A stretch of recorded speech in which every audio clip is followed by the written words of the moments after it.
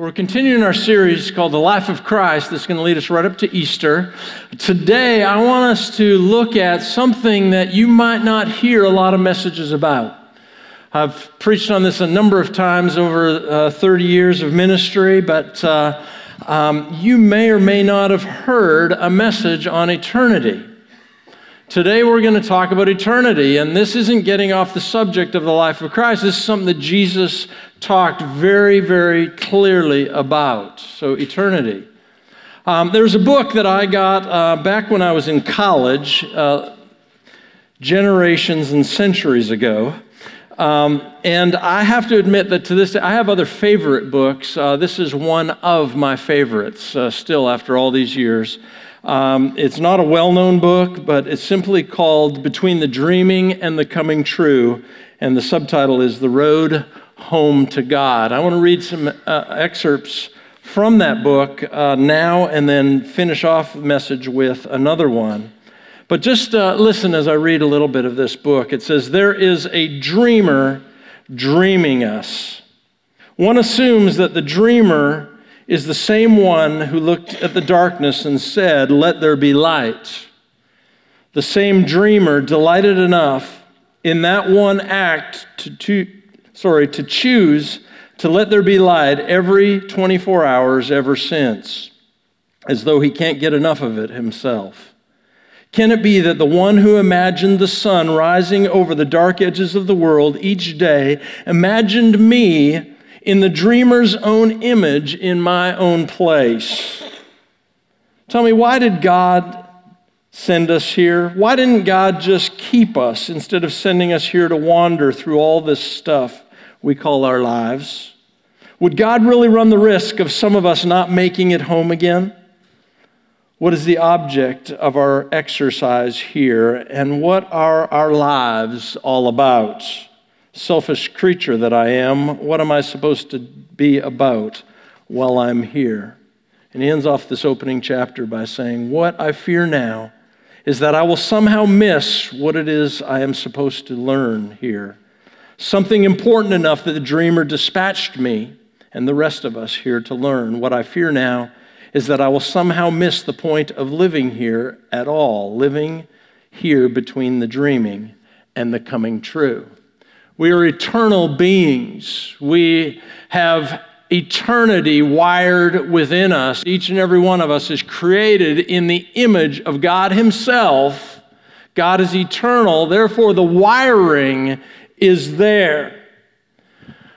Well, near the end of Jesus' ministry, He gathered His disciples, and life was clipping along just great. And then one day He gathered them together and He dropped a bomb. He basically said, "I'm leaving you. I'm going away." And they freaked out. Maybe not freaked out, but definitely they were riddled with worry and fear and anxiety. Take a look at John 14. Jesus has just told them, "I'm leaving, I'm going away." They had assumed over 3 years of ministry together that He was going to build His kingdom right there, right in Jerusalem, right now. And what does He say? "I'm going away." So in John 14, verse 1, He says to His disciples, "Don't let your hearts be troubled." And they're going, "What? You're telling us not to be troubled?"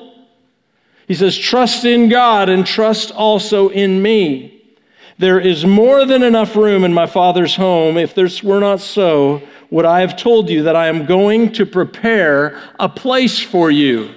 So Jesus is revealing to them there's a plan in place.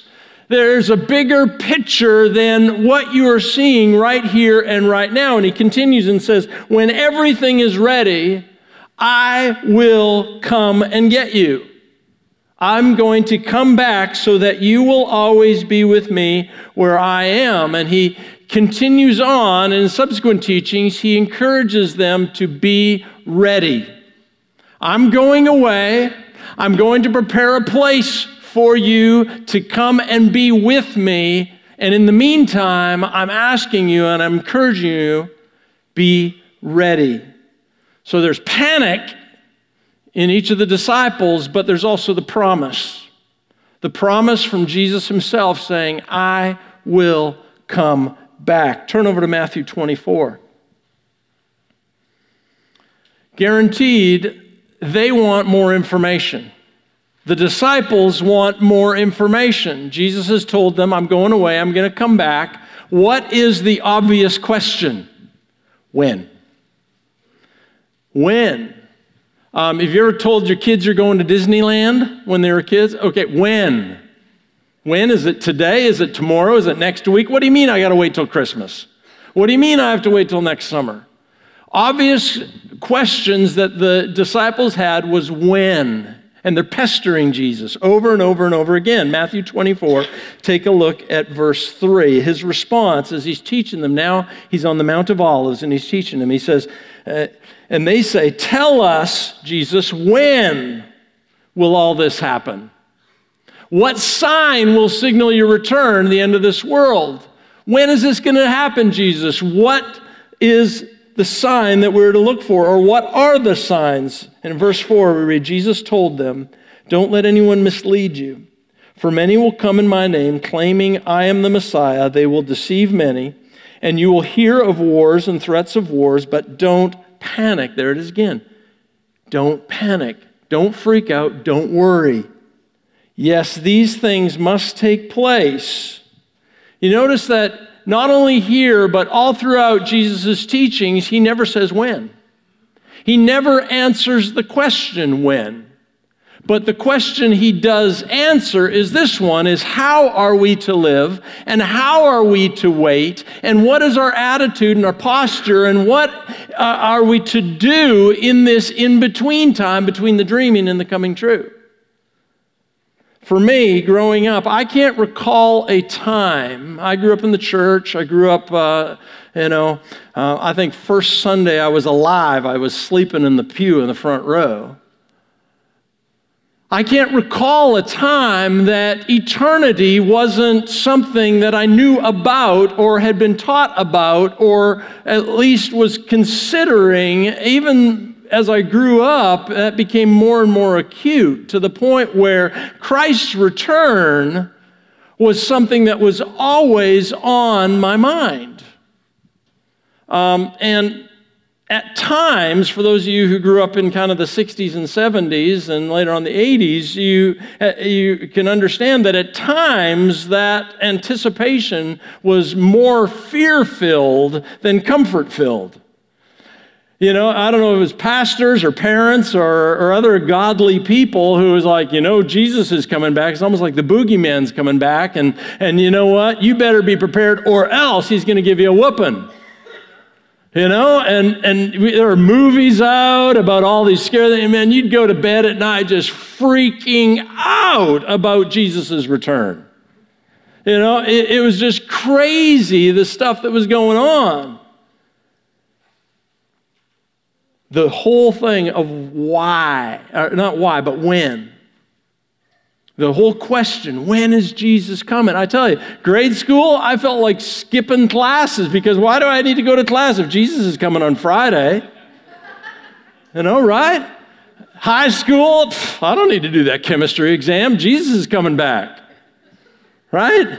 Or at least it was praying that Jesus was coming back before the biology exam or the science exam or whatever, or the finals.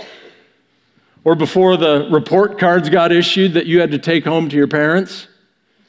Oh, Lord, would you please come back before Thursday? Please, right now, just come back right now. There's this anticipation and longing. Well, this is the whole idea. When is this going to take place, Lord? When is this going to take place? I seriously didn't think I was going to make it to the point where I would get my license and drive a car. Just the imminent return of Jesus was so ingrained and wired in us. We are waiting for Jesus to return again. Goodness, I didn't think I was going to make it to 20. Talk about the year 2000? No way. I'd be 35 then. Come on. Or 33. It was just this understanding the imminent return of Christ. We didn't know exactly when, but we knew it was going to be soon. And you see, all through Christian history, People have been trying to figure out, when is this going to take place? How is this going to happen? So much so that there's people who've come out with timelines of end times and what's going to happen. They're pastors. You can Google it and stuff. They're pastors with like murals on the platform that go from, when things start and, kingdoms rising and falling, and this will happen, and the rapture and the tribulation and all this, and it's just, you're like, oh my goodness, really? This is amazing, and more often than not, all that figuring and all that surmising and all that is just, it brings this worry and fear and anxiety rather than what Jesus was saying all along. You won't know when. Sure, there'll be signs, but the bottom line, what Jesus was saying to his disciples then and to us now, isn't when, it's how are you to live between the dreaming and the coming true. How are you to live in this, what we call your life? You could talk about blood moons and global warming and the Soviet Union and the Iron Curtain and all these things that we went through, the Cold War and North Korea and governments and who's the Antichrist. And you could wear yourself out. You could have books, fill a library about stuff like that. Do we have hints? Sure. Will there be signs? Sure. But the bottom line, people, is we're called to be prepared. And we're called to wait with expectation and anticipation. Jesus shows us and teaches us how to live, not when he'll come back. Instead of dread and helplessness and fear and anxiety, we're called to live in hope and peace and true excitement. There are two extremes, I guess, that we can get, and each are equally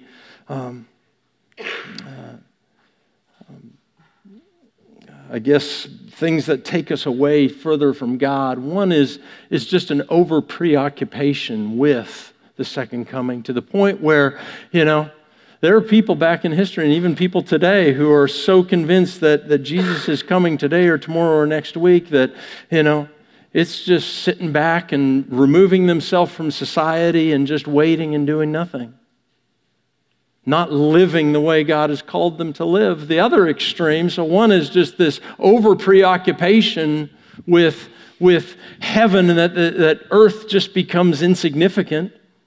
The other preoccupation is just that really Scripture, when it talks about eternity, when it talks about heaven and a new earth, it's really fictitious. It really doesn't exist. That in some ways it was just, fiction. Each are equally dangerous, and safe to say, like his disciples, Jesus doesn't tell us when, but he tells us how to live. And I believe in Matthew 24 and Matthew 25, Jesus tells a couple of stories here that gives us a perspective on how we're supposed to live in light of eternity and in light of his message that says, I'm going away and I will come back to take you to be with me. The first is at the end of chapter 24 and moving into 25, and Jesus tells a wedding story about virgins who are waiting for a bridegroom to come. Well, it's important for us to realize and recognize what Jewish traditions were like. Jewish marriages and Jewish wedding ceremonies were completely unlike those that we have in our Western culture today. You see, today, typically a groom will go to the bride's father and say, hey, may I marry your daughter? He'll get down on a knee and say, will you marry me? They'll set a date and they'll get married and live happily ever after. That's kind of the typical Western engagements and proposals. Some of those engagements last a long time. Others are rather short. That's kind of what happens in our day and age. But back in Jesus' time, back in the Hebrew world, this is what would happen is it would be an arranged marriage where the father of the groom would make arrangements with the family for basically the purchase of the bride. And that arrangement would be made and the son, the groom, would be betrothed to the bride, and that son would go to the bride's house, and they would be betrothed to one another. So the son would make the journey to the bride's house. The bride would be betrothed to the bridegroom, and then the groom would go away, would go back to the father's house to prepare where they would live, where their residence would be. And that time would be about a year, 12 months, where that groom would go away, would go and prepare the home for one day when he'd go and get the bride. At the end of 12 months, it wasn't like clockwork, it wasn't on a calendar, but at the instruction and the leading of the father of the groom. You notice it's not the groom that says, "It's my time to go and get my bride." It's the father of the groom who indicates when it's time for the groom to go and get his bride. How's that in keeping consistent with Jesus not knowing the time of his return, but the Father knowing? And at the end of that time, when the groom's father would say it's time, the groom would go back to the bride's house, and the bride over those entire 12 months was to be prepared and be ready because the bridegroom could come at any time. She was to make herself ready over those 12 months for the time when the bridegroom would come and take her back to the Father's house to live and to dwell. That's where they were to live and reside permanently. So with that story in light, with that custom, the Jewish custom in light, take a look at Matthew 25, verse 1. "Then the kingdom of heaven will be like 10 bridesmaids who took their lamps and went to meet the bridegroom." So there's this anticipation of the bridegroom's return.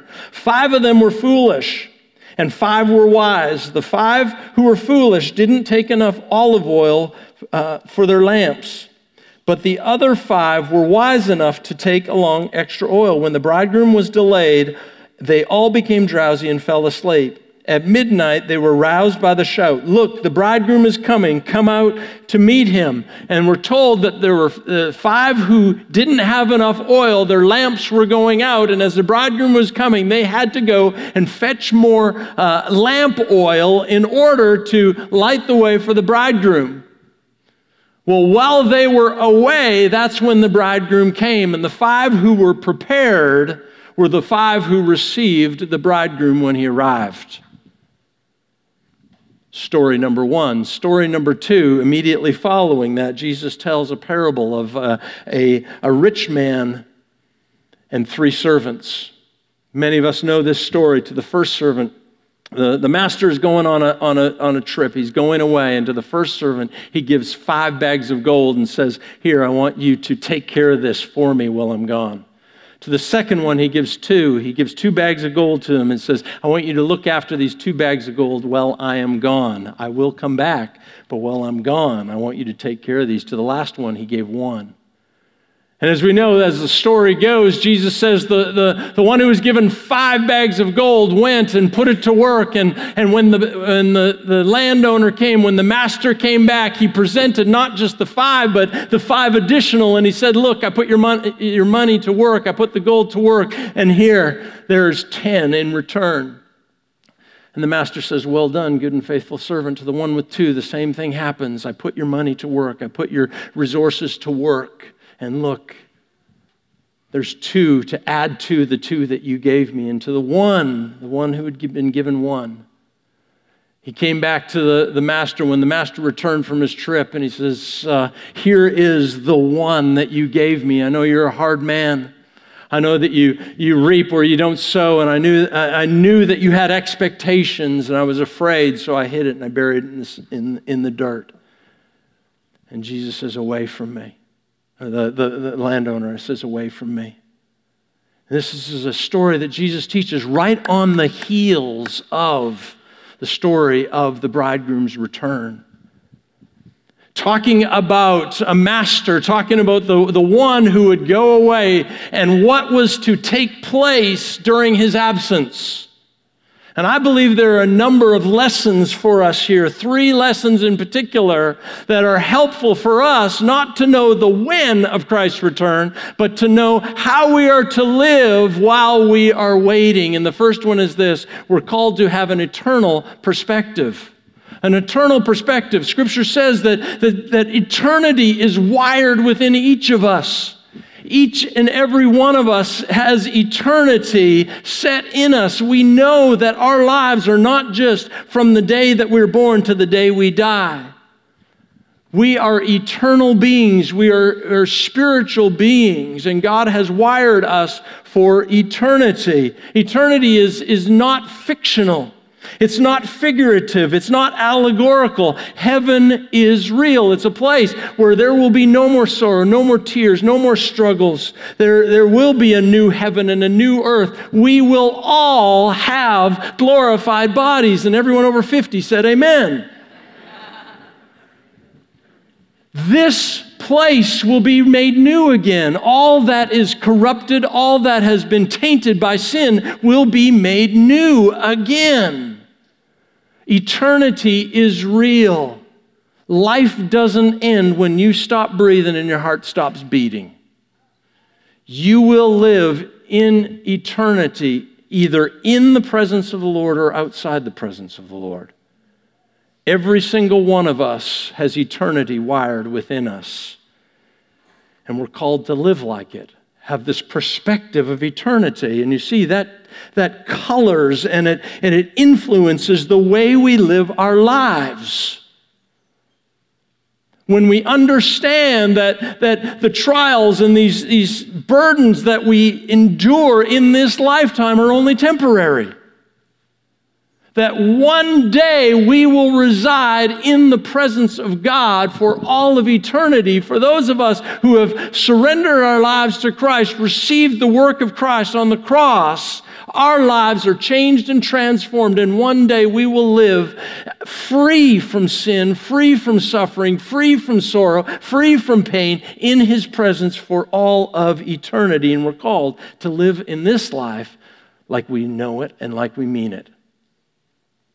So we're called to have an eternal perspective. The second lesson is we're called to have a posture of expectation. A posture of expectation. You ever seen these little league kids out there playing either softball or baseball? Okay? What are they doing in the outfield? They're picking flowers. They're throwing rocks, right? Any of us who have kids or grandkids or nieces or nephews or that, or just like do yourself a favor, go up to the ball fields on Saturday and just watch the little kids. They're picking flowers or this. Well, the coaches have this one phrase and this one encouragement to every young ball player. Do you know what it is? It's 2 words, and it's this: ready position. Ready position. They'll call it out from the dugout. Hey, Darren, ready position. And any kid who's been trained and gone through, the practices and stuff, they know that that's the cue to stop picking flowers and do this. Right? You got the glove on the hand. If you're left-handed, it's this, but it's ready. You're ready position. And then about 3.5 nanoseconds later, they're picking up flowers again, and the coach says, ready position. Ready position. Come on, ready position. Okay. All right, I'm ready. Well, it's almost like what Jesus is saying to us, saying to the church. Hey, come on. I know it's easy to get distracted, ceiling fan and it's easy to get distracted, but come on. Ready position. I'm coming back. I am. It's just like the kid in the outfield. The ball's coming your way. It's inevitable. Be ready. Be ready, be ready, be ready. Let's live like it. Let's be ready for Christ's return. What does Jesus say about the 10 virgins, about the bridesmaids? He says, keep watch, because you don't know the hour or the day of Christ's return. You don't know when the bridegroom is going to come. We need to be ready. And that's not a fear-invoking thing. That's not something to go, hey, you just better or else God's going to wallop you over the head with a big stick. No, it's you want this day and you're looking forward to this day because this day is going to be so wonderful. Think bride waiting for a groom. That's not, oh my goodness, when is he coming? No, it's like, when is he coming? Will he come today? I hope he comes today. And if not today, I hope he comes tomorrow. It's not this, oh my goodness, when is that guy coming? It's this anticipation, it's this longing. And we're called to be ready. What does this look like? I believe this flavors how we live this life. How does this affect the way you work, the way you raise your family? Here's one. How does this affect how you invest, how you give, how you're generous? We talked about that a few weeks ago, didn't we? I believe this colors and this influences the way that we are intentional about sharing our faith with people around us who don't know Christ. This is something that my life story is waiting for this one day, and let me tell you why. I remember growing up, it's like, the whole thought of sharing my faith, it was somehow couched, and I don't know how we got there, but it was just couched in this obligation. It was like, oh my goodness, but you talk to any bride who's got a ring on her finger, she's not going like this and going, well, you want to hear about my bride, my groom?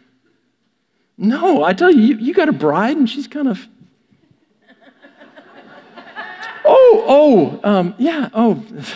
amazing you asked. Yes, I am getting married. And, let me tell you, but the wedding's going to be like this, and the bride and the groom is like this, and we're going to live here, and this is going to be there, blah, blah, blah. It just keeps going and going and going and going and going, right?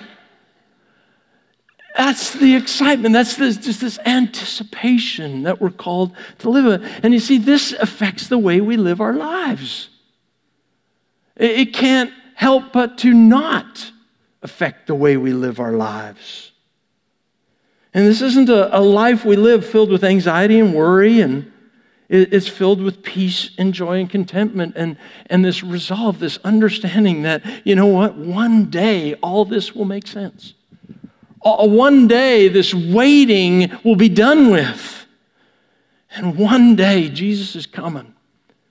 And I can't wait. And it's not going to be horrific. It's not going to be like the movies are portrayed it to be, Armageddon and that. And I understand that I've read Revelation, and I understand the theology of end times, and that's for another sermon. But right now, Jesus is coming back. And we're encouraged and we're told how we are to live while he's gone. So a posture of expectation. And finally, I believe there's a commitment to persevere. A commitment to persevere. And let me just go back a bit and refer to those two stories that Jesus told. The first one was of the bridesmaids. There was just this waiting and expectation and anticipation. That comes with the perseverance. Can you imagine a bride waiting for her soon-to-be husband for a year? Waiting and waiting and waiting and longing. So Jesus talks about perseverance. The second story talked about being productive while we wait. And I think that's essential. That's important. We've all been given gifts and talents and abilities. And Jesus tells that the landowner gave those bags of gold according to their abilities, according to their gifts. God's given us gifts. God's given us opportunity to use those. So we're called to persevere. We're called to continue on. We're called to finish the race. I've run a number of marathons in my life, and I tell you, about mile 21 and mile 22, you want to give up. There's just no ifs, ands, and buts. Even if this wants to go on, this does not. It just doesn't. The body is weak. The flesh isn't willing. It's hard to persevere. I understand that. Life is hard. Life is difficult. But the encouragement we're given in Scripture and the encouragement that Jesus gives is don't lose heart. I'm coming. I am true. I am reliable.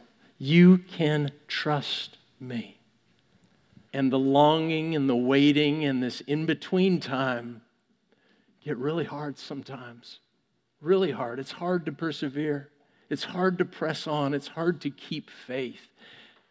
It's hard to confess those doubts sometimes. But Jesus shows us and teaches us how we live. Paul, in 2 Corinthians, shares some wisdom. He says, we know that the one who raised the Lord Jesus from the dead will also raise us with Christ. He goes on to say, therefore we do not lose heart. Though outwardly we are wasting away, yet inwardly we are being renewed day by day. For our light and momentary troubles, any of you have momentary troubles? Or they're achieving for us an eternal glory. That's that prize that we talk about, that far outweighs them all.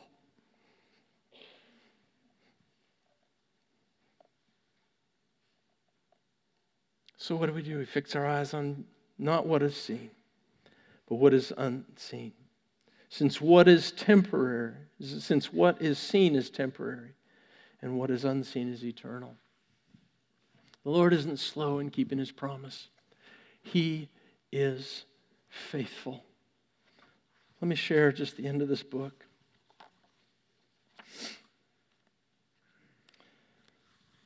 The author says, once we start home toward God, which happens the minute we start, actually, we simply do not ever turn around and head the other direction. There really is no other direction. And in that moment, when we feel as if we're so turned around that we'll never get home, somebody turns up and nudges us a couple of points to starboard, whatever direction that is. And suddenly, without being particularly conscious of it, or even faithful about it, we sense that we're headed toward God again, full blast.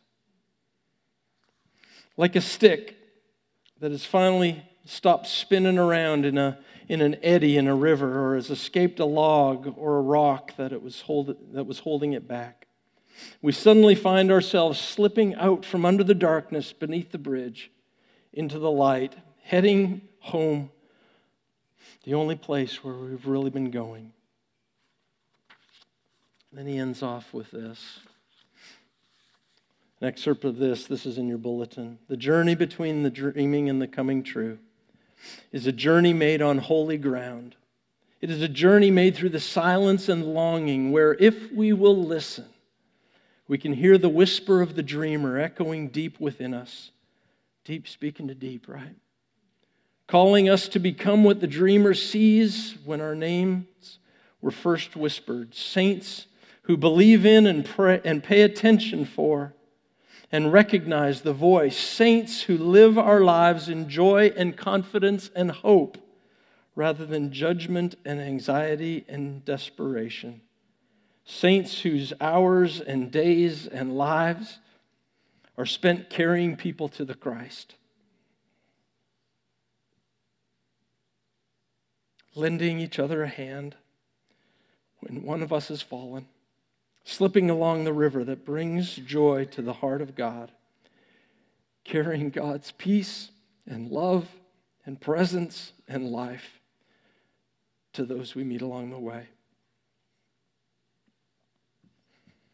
Man, I don't know why this book kills me. That is what we've been sent here to do. And we will. The dreamer's dreams will always come true. You know, as I sat in my office and, like Pastor Barry likes to say, the ugly cry. You know, the snotty, ugly cry. I don't know what got into me as I was listening to that song and reading this book once again. It's this understanding that life is hard. Life isn't fair. Sin is sin, and the enemy's come to steal, to kill, and to destroy, but the period and the sentence doesn't go there. Jesus says, I have come to give life to the full. So we've been given a promise. We've been given a mandate of how to live while we're in this between the dreaming and the coming true. Let's stand, all right? I invite you to bow your heads, close your eyes.